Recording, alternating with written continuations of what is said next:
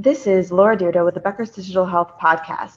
I'm thrilled today to be joined by Linda Stevenson, CIO of Fisher Titus Medical Center in Ohio. Linda, it's a pleasure to have you on the podcast today. Thanks for having me. Fantastic. For our conversation today, I'm really excited to have you on the podcast because I know there's a lot happening. Before we dive into my discussion, can you tell us a little bit more about yourself and your background? Sure. I have been privileged to be in healthcare for about 35 years now, starting in the very beginning in billing of all places, but that took me down the path of really enjoying time in IT as an analyst.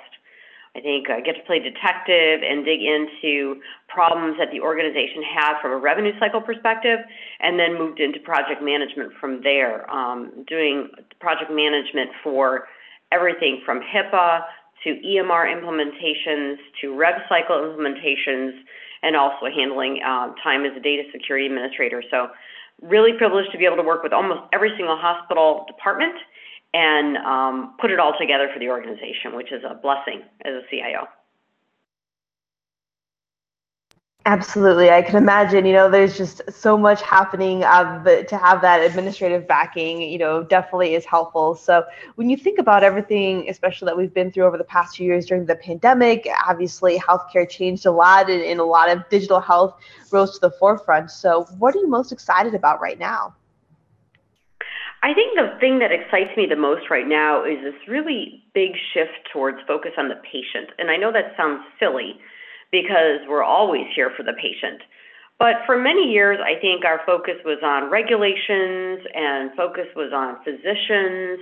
But we're really now starting to spend a lot more time on really what the patient wants, what the patient needs, and keeping that patient as part of the full experience. So our technology for everything from their payments to just their medical records to engaging them more in every aspect of their care. So that's a big trend that I'm really loving. Yeah, absolutely. I think that's just so interesting, especially considering how the CIO role has really evolved, and to hear that you're focused on the patient experience and really, upping the ante on that journey as well as patient care is so interesting. So from your perspective at Fisher Titus, what are some of the things that you're doing and have worked really well to engage the patient on the digital front and really make sure that you're delivering great patient care? How can you do that as a CIO? Well, we had to start here with the foundation. So we had to go back to the basics and make sure that the patient's portal, that they access their medical records and had everything possible that it could, getting the open notes out there, getting their patient self-scheduling set up so they could schedule not only telehealth visits, but regular in-person visits themselves. We're looking now at really easing the burden from a financial perspective and reaching out to them with payment plans online, really understanding a little bit more about what their propensity is to pay as well. So using tools to look at their ability to pay so we can predict that way in advance of their service even. And then on the back end, follow-up tools we'll be looking at from, follow-up to surgeries, once you go home, doing remote patient monitoring. So it's really from the very beginning of the first time you kind of have an experience with us to come in our doors to afterwards making sure we help you to maintain your health once you're home. Got it. I think that makes a lot of sense, and it's really great to hear how you've been able to integrate into that process, which I know is so important for any health system in their strategy and mission going forward. I'm wondering too, what aspects of healthcare do you see as still being primed for IT disruption? I know we've had a lot of technology creep into so many different aspects of the healthcare system. So what do you see as really being kind of the next area that really could be impacted by technology? Well, I think that I'm keeping an eye on any kind of artificial intelligence stuff. We have a little bit of it here. We are starting to work with our physicians and offer artificial intelligence to complete their notes for them.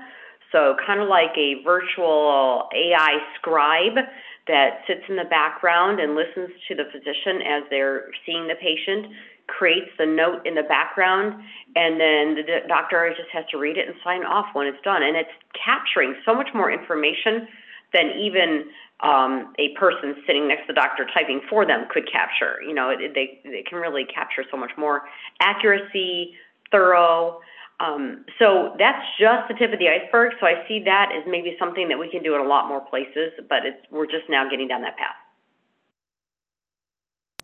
Got it. That makes a lot of sense. And I know artificial intelligence is definitely a hot button topic right now in terms of the potential that it could have both in clinical care as well as the efficiency on the operational side. Is there anything that you're doing in terms of the conversations that you're having around the artificial intelligence technology?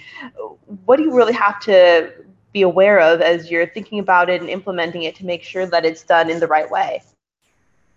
I think the key is to, well, first of all, there's probably a lack of trust. It's new, it's scary for some. So really doing pilots of it to make sure that you get the buy-in, get the change control in a safe, roll out in a safe way, but also the quality control and the validation. So it was really a lot of time spent on the back end making sure that anything that the AI produces is accurate and has quality to it and is better than what we could do on our own. Because obviously, if that's not the case, why would I spend the money and time and effort on that? But really taking our time to roll it out slowly and watch for that quality control. Absolutely. I think that's a really great point. And just the only other thought I have around artificial intelligence is when you're thinking about implementing it and bringing it into the conversation with the broader team, what do you really do to make sure they feel comfortable with the artificial intelligence technology as well? A lot of work with, in the case of physicians, because that's where we're at right now, a lot of work with our physician champions, finding a few people who really want to adopt it and then can be the champions to say to the other physicians, look, this is how it helped me, and this is the benefits that I've seen. And then circling back around with also here's the additional charges or revenue or data that we've been able to capture.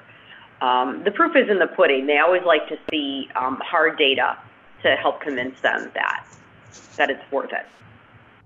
Absolutely. I think that's a really great point. Having that data together and then knowing not only the time that they could save, but also, as you mentioned, the financial aspects of it as well really is a powerful case for implementing some of this technology. So we've talked a lot about some of the exciting things happening, but what do you see as the top challenges that you're preparing for over the next 2 years or so? Challenge goes without saying is cybersecurity. It's always top of mind. Limited resources in a rural healthcare organization that we're in, it's very important that I monitor cybersecurity so closely and make sure our money is spent in the appropriate ways to support that. So that's number one. Number two is probably staffing. We are always challenged in a rural area with, hiring. Hiring is hard everywhere, but it's especially hard when you're out. We're about 2 hours away from the nearest large city. So we don't get the same influx of talent naturally coming here. So we have to get really creative in recruiting and reaching out and remote work, which we did long before COVID, and we will continue to have to support that. So I would say security and staffing are our biggest challenges right now.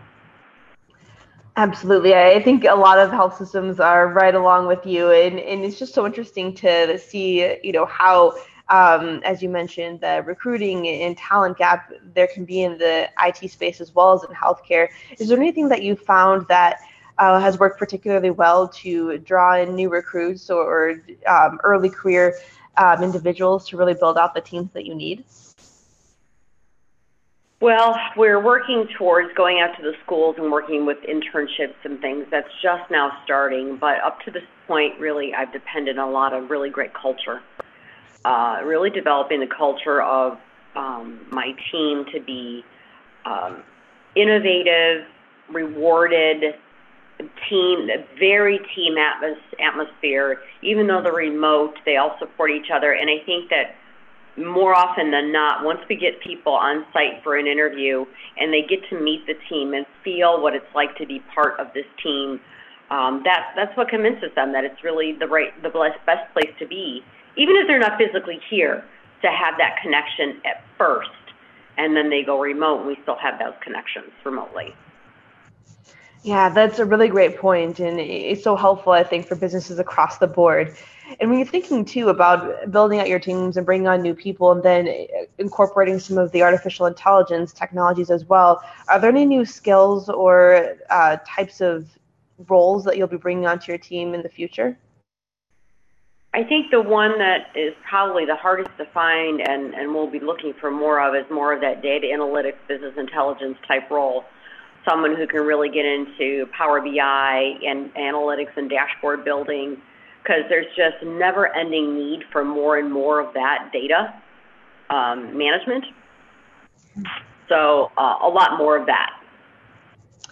Absolutely. That makes a lot of sense. Well, Linda, thank you so much for joining us on the podcast today. This has been a really outstanding discussion, and I look forward to connecting with you again soon. Thank you so much. It's been great to join you.